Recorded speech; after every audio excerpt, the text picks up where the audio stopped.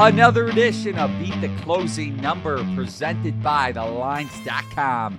My name is Eli Herskovich. You can follow The Lines on Twitter at TheLinesUS. You can follow my co-host on Twitter at Mo Nawara as it's spelled on the screen. Before we get started, remember to give the video a thumbs up, subscribe, and ring the bell to get notifications whenever The Lines releases a new sports betting video on any market, including Major League Baseball. And with that in mind, we have a special guest today on Beat the Closing Number. He is Jason Weingarten, and you can follow him on Twitter at Spreadapedia, a professional bettor, and he does so for a variety of networks, including VSiN. What's going on today, Jason? How are your baseball bets going? Pretty good. It's getaway day, so nice to have some day baseball going on.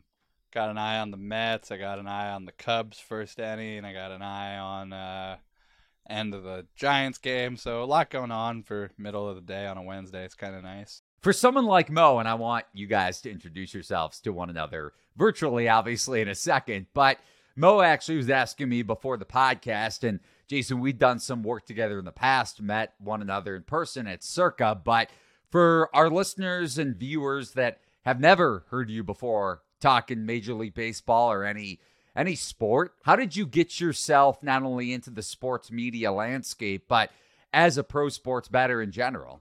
I've been betting for a while now. I was into football before baseball.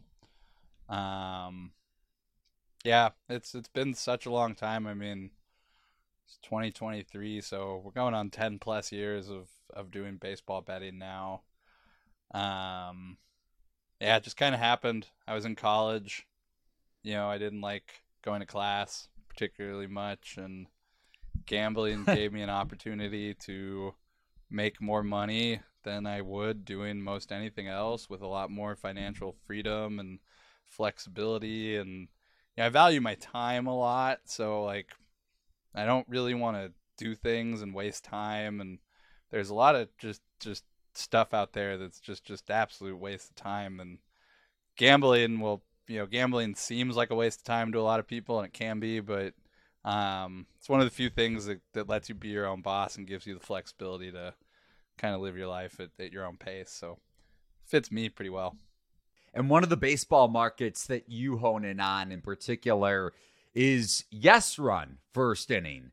And in the gambling Twitter space, maybe not to the non-novice bettor, but for the bettors that are just getting into baseball betting, you have a lot of Twitter accounts that pump out no-run first inning bets, otherwise known as NRFIs. So for there literally to be no run scored combined with both teams in the first inning, that's what that means, and might be obvious, but just want to explain to the listener that doesn't know. So why is it disadvantageous for the bettor that doesn't know too much about that market? I know Mo wants to touch on how you come up with the most valuable bets for yourself, what goes into it for you numbers wise, but just in general, what makes that market so appealing, the NRFI side of it, and why is it so, again, anti-value, anti-plus EV when bettors are trying to get more skilled at this kind of thing? Well, I mean, people are stupid, so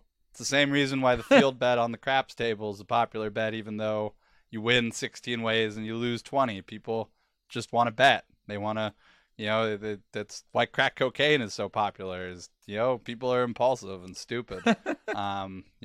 No runs in the first inning give you a great opportunity to be stupid and impulsive. And, you can see from the way they're advertised and marketed by both sports books and, the people who think they're, no run first inning handicappers and stuff. It's the blind leading the blind. It's some of the dumbest stuff I've ever seen. At this point, I'm kind of over trying to convince anybody not to do it. Same way I'm not going to tell you not to go smoke crack. Hey, if you want to go and waste your life and do drugs, do it. It's your life. You want to bet no score first innings, do it. You're providing me with the opportunity to get a better number on the other side. So, I appreciate it. I just don't at this point, I just don't have any incentive or interest in arguing with people over why they're wrong. You can either in gambling and a lot of things in life, you can either listen to somebody who has more experience tell you that you're stupid and that you're wrong, and be inquisitive and try to figure out why, and take that as a cue to get better at what you're doing, or you can double down and double down on your stupidity, which seems to be the way people go with the no run first inning. So I just kind of let it happen at this point. I'm more content to bet my own stuff. That's exactly why. That answer in particular is exactly why I wanted to have Jason on the podcast. Yeah, so when you're looking for these bets, I guess somebody sent me a sheet years ago that's supposed to derive the NRFI and YRFI prices from the game total. Are you just using straight derivatives, or are you diving pretty deep into how the top of the lineups are going to match up against each pitcher?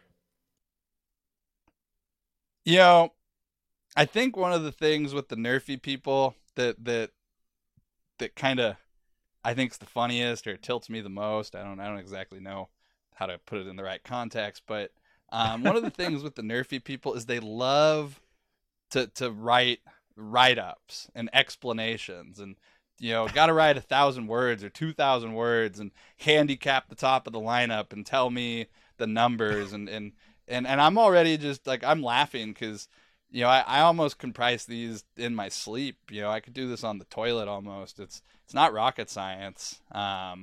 Derivative pricing in baseball is pretty straightforward. I think a lot of people just get caught up in narratives and decide that, oh, well, this pitcher's good, there's no way they'll give up a run before getting 3 outs. And like I said, I'm at the point where I'm not trying to correct people anymore. I have no interest, I have no incentive in explaining things to people in these markets. In fact, if you think no score first inning is the way to go, and I'm not saying you guys, but the viewers, I encourage you to keep betting no scores. Do what makes you happy. But know that you're wrong, and the other side is the one that makes money long term. How did you decide that this derivative market was for you, I guess? Because obviously, most people are just going to start betting sides and totals, and then even when they are going past sides and totals, I think most people are more interested in player props than stuff like this. Yeah, it was a ripe market 10 years ago for making money. Still is for that matter, but 10 years ago you could make, far more money hourly doing that than you could outside of, most professions that you need graduate school or, serious education for. So the money was good. Like I said, it still is, but it used to be even better. But I got into it because I'd been doing a lot of football stuff before, and I'd been finding, this was 10 years ago on Twitter, but people were copying me a lot. I'm not gonna name any names, but there were some pretty prominent people who were making a lot more money, who had bigger websites, who were just straight up copying my tweets word for word. And I wasn't even noticing. It was other people in the industry would point out, hey, this guy is, stealing your stuff again. And I see how much money a lot of other people were making in sports and doing content. And I figured, if I switch to this market and differentiate myself, I'll know when all these people are copying me. And that's exactly what happened. And I've done that multiple times. I've switched, to a specific market or start talking about something. And, futures, for example, I'm not going to lay the claim that I, was the first one to talk about futures, but, me and Gil on Gil's show, A Numbers Game, spend a lot of time breaking down futures, and all of a sudden every other show is doing the same stuff we are, so a lot of it is just to sort of differentiate yourself out there, see who's copying you. It's pretty easy to, start talking about a new market and seeing who else starts talking about it. And, to this day still, there's still some pretty big people out there who think they can just kind of steal content and that it's not noticeable, but, it still happens. I just, I don't really worry about it. I worry mostly about the betting.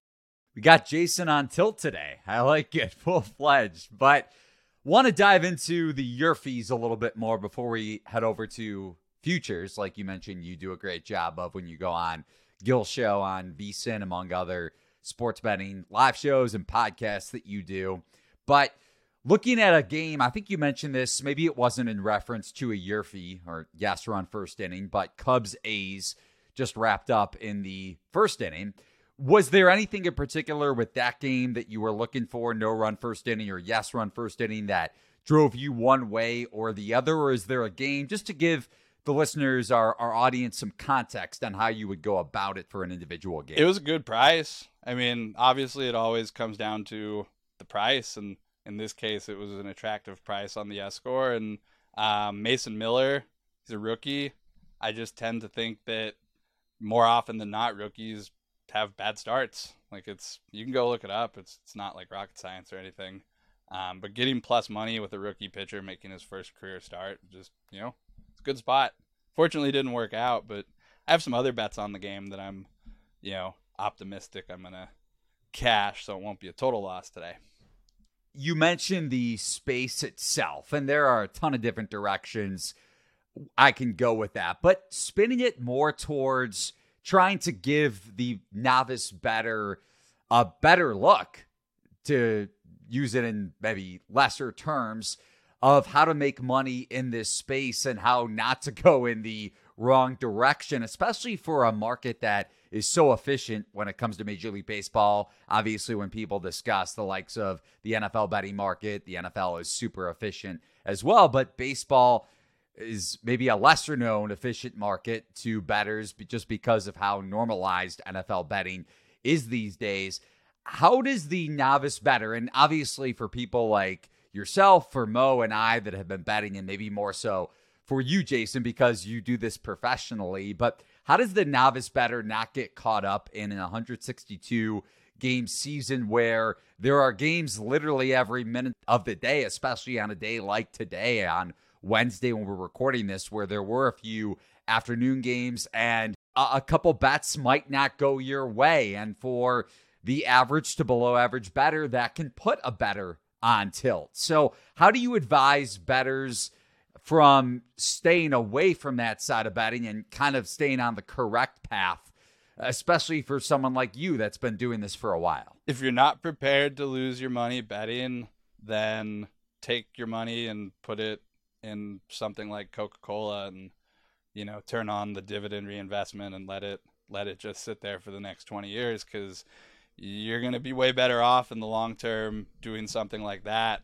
than, wasting your time in betting markets where you don't have an edge and you're not willing to work to gain an edge at anything. And while you are working at gaining an edge in something, there's 1,000 other people, all doing the same thing. So you really have to want to do it, and you have to be realistic with the amount of money you're going to make, or what you can potentially accomplish. That's why it's called recreational gambling, though, is that if you're on the recreational level, you're not expecting this to pay the bills or make money. For me, I expect gambling to fund my rather extravagant lifestyle. So this isn't fun for me. I always think, I always like when people talk about gambling being fun, I'm like, gambling's not fun. Like, this is work.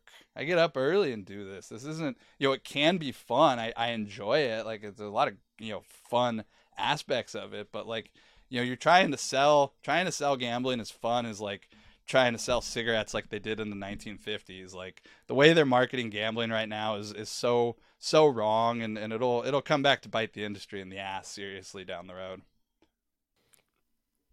Do you still have a lot of fun watching sports, especially like talking about baseball, I guess, specifically?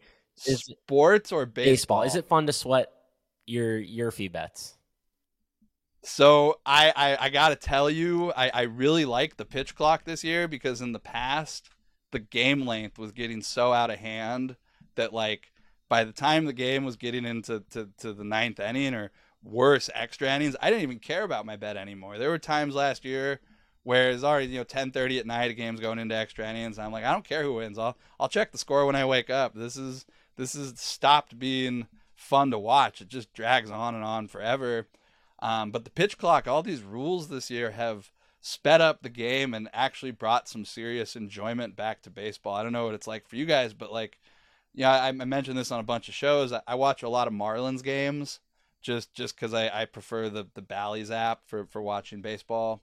And with the combination of the the good pitching and the bad hitting, you can get in and out of a game in 2 hours and 15 minutes, which is much more tolerable. The way college basketball just kind of drags out at the end makes me kind of want to shoot myself. Golf. I love golf. I watch a lot of golf. I find golf relaxing, and I enjoy the presentation and everything. But sports can be hit or miss. You don't have to watch lots of sports to be successful at betting. Like, I don't even have a TV in my office. I have the games on usually on my TV in the living room, but I don't watch games while I'm working for the most part. I do check the box scores. I got box scores up to the left of me right now. Yeah, I'm a big box score guy as well, but I think watching the games definitely does help me. I'm usually more of a sides guy, so need to have a good read on all the pitching. And I guess switching kind of gears into how this baseball season has been going, we wanted to check in on how you were feeling about some of the teams a few weeks into the season. I know it's like maybe a little early to change your opinion on anything, but Eli said you were a little bit high on the Astros, and I was like pretty anti-Astros coming into the season. I'm feeling pretty good so far. Their offense has been pretty bad. So I was wondering if you are feeling still pretty optimistic about them, given how things have gone so far. Their record's basically the same 15, 20 games into the season as it was last year. So, no, I'm not worried about the Astros at all. There's nobody else in their division that's kind of seized the advantage. The Mariners playing average. The Rangers already have a bunch of injuries. So, I still see the Astros far and away the class of the American League. Maybe the Yankees are second. Maybe the Rays are second right now. But I still don't see anybody remotely close to the Astros in terms of all-around talent. Now, it's just a question of, is Yordan Alvarez going to be healthy? Is Jose Abreu going to do anything? There's a lot of things still have to happen, but talent-wise, the gap between the Astros and the rest of the American League is significant. You brought up Tampa Bay. The Rays have the best record in the American League, now the favorites, I believe, to win the AL East, which isn't surprising, at least in terms of the market, considering their hot start. I don't want to say it was unprecedented or unexpected. I mean, you've been a Wander Franco guy for a long time. I don't know if you bet his MVP futures this year, but I know you've been high on the Rays, especially Franco, for at least a couple of years. Is this start, even though the competition maybe has been subpar, if you look at who they played to begin the season, the Nats, the Tigers, then the Red Sox, I believe, fouled up, or some combination. What do you make of Tampa Bay long-term this season? Starting off with 12 or 13 wins is very helpful in the 162 game season for making the playoffs and winning your division. And if you look at the miss the playoff markets, you've seen they've adjusted pretty heavily towards Tampa making the playoff because like I said, those 12, 13 wins are going to be the cushion that gets them there at the end of the season.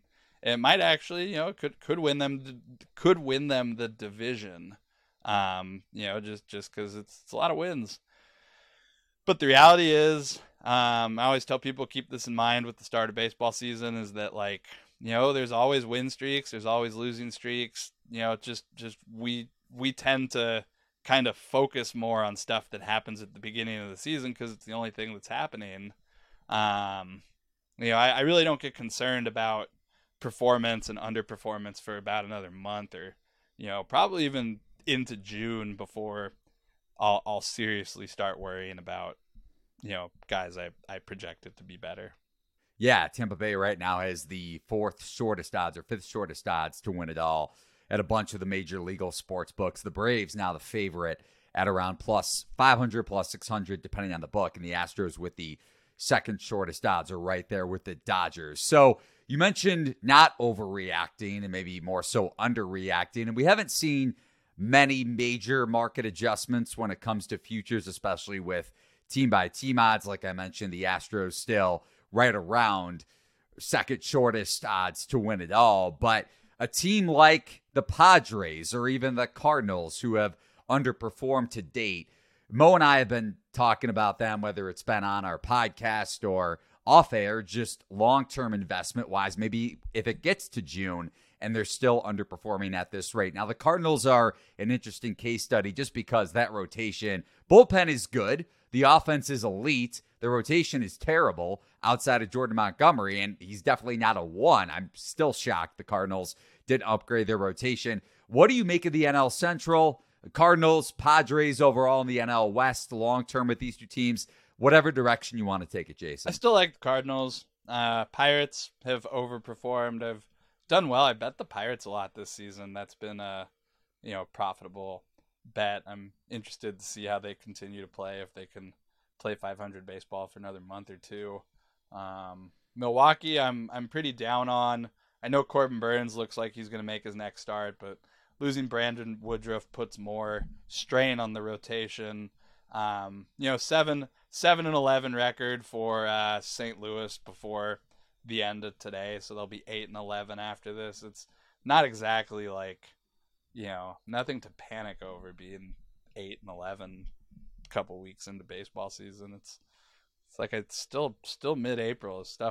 All the stuff we're talking about, no one's gonna remember, come October, come August even. So, I don't worry too much about being a couple games under 500 right now. Any other market you're honing in on, whether it's an individual player market or team-by-team odds, that bettors, novice or pro, should pay attention to right now? I think the Cy Young markets are interesting this year.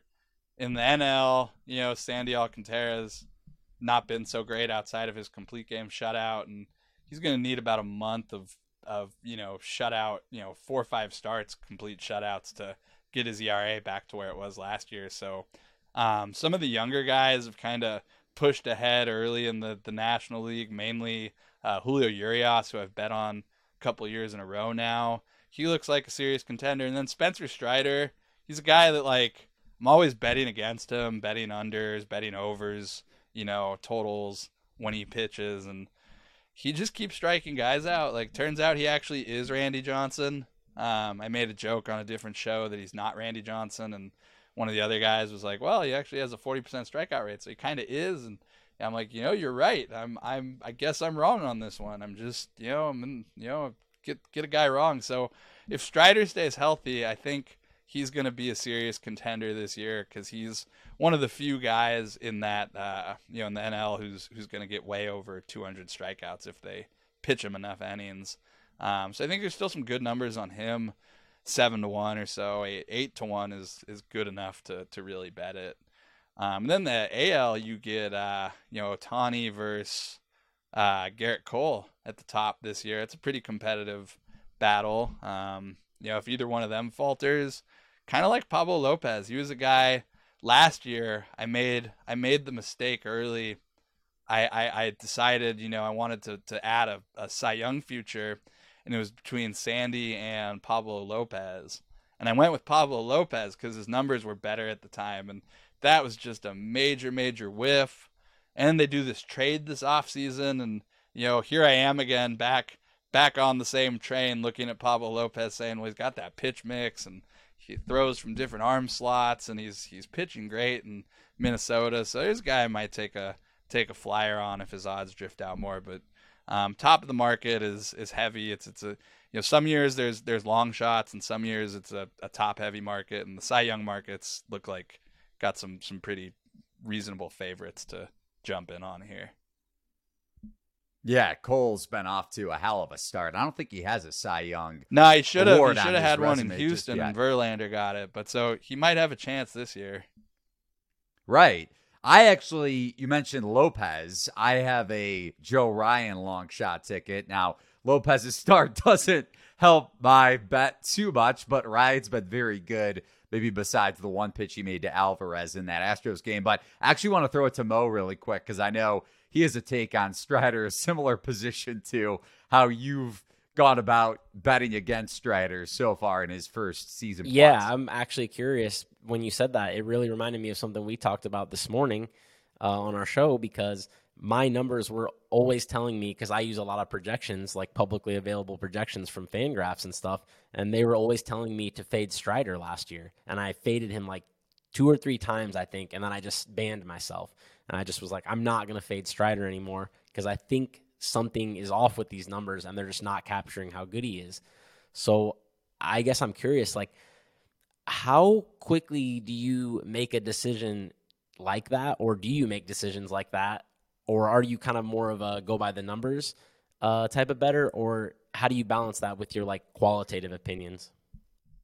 I mean, with like Strider in particular, last year I was in the same boat that I kept thinking, well, he's going to have a bad start. He's going to have some regression. He's going to have some regression. And every week it was like 10 strikeouts, shutout, and crazy. I don't even know what to say, honestly. Like, it was just, some guys, I think the thing, I guess, with pitching prospects versus hitting prospects is, hitting play, offensive players can spend several years in the minors going through all the levels, waiting for a job opening or an opportunity. But with pitchers, your arm's ready when your arm's ready, because you get hurt and your career's, derailed for a year or 2 years, or you might never be good again. So when you're ready, you go out and, they promote you. And so I'm fine with the more aggressive approach with the pitching guys, Strider, in particular. And sometimes guys just make the jump. He went from single A to major league rotation and 200 strikeouts, and it's been known to happen. It's rare. I probably still will continue to fade him. And the issue with him, and I've mentioned, this before, is that with a guy like that, you just, like, you can't go up from 40% strikeout rate. You know what I mean? Like you've already maxed out your projections, basically. So you have no margin of safety, basically, at this point. Like, he's gonna regress. It's just a question of if it's in 2 years or 5 years or 2 starts. Theme of this podcast: don't do cocaine, or do it if you want to, go down the wrong path. Just like the NRFI comparison that Jason made. He is Jason Weingarten on Twitter at Spreadapedia, professional bettor and an analyst for a variety of networks, including VSiN. Again, follow him at Spreadapedia. Thanks so much for joining us on Beat the Closing Number, Jason. Really appreciate it. And that's going to do it for this edition of Beat the Closing Number, presented by TheLines.com. Follow Mo on Twitter at MoNoir. Follow The Lines on Twitter at TheLinesUS. Follow me on Twitter at Eli Herskovich. We'll be back with another edition of Beat the Closing Number, breaking down the MLB card tomorrow. Thanks for watching and listening. So long, everybody.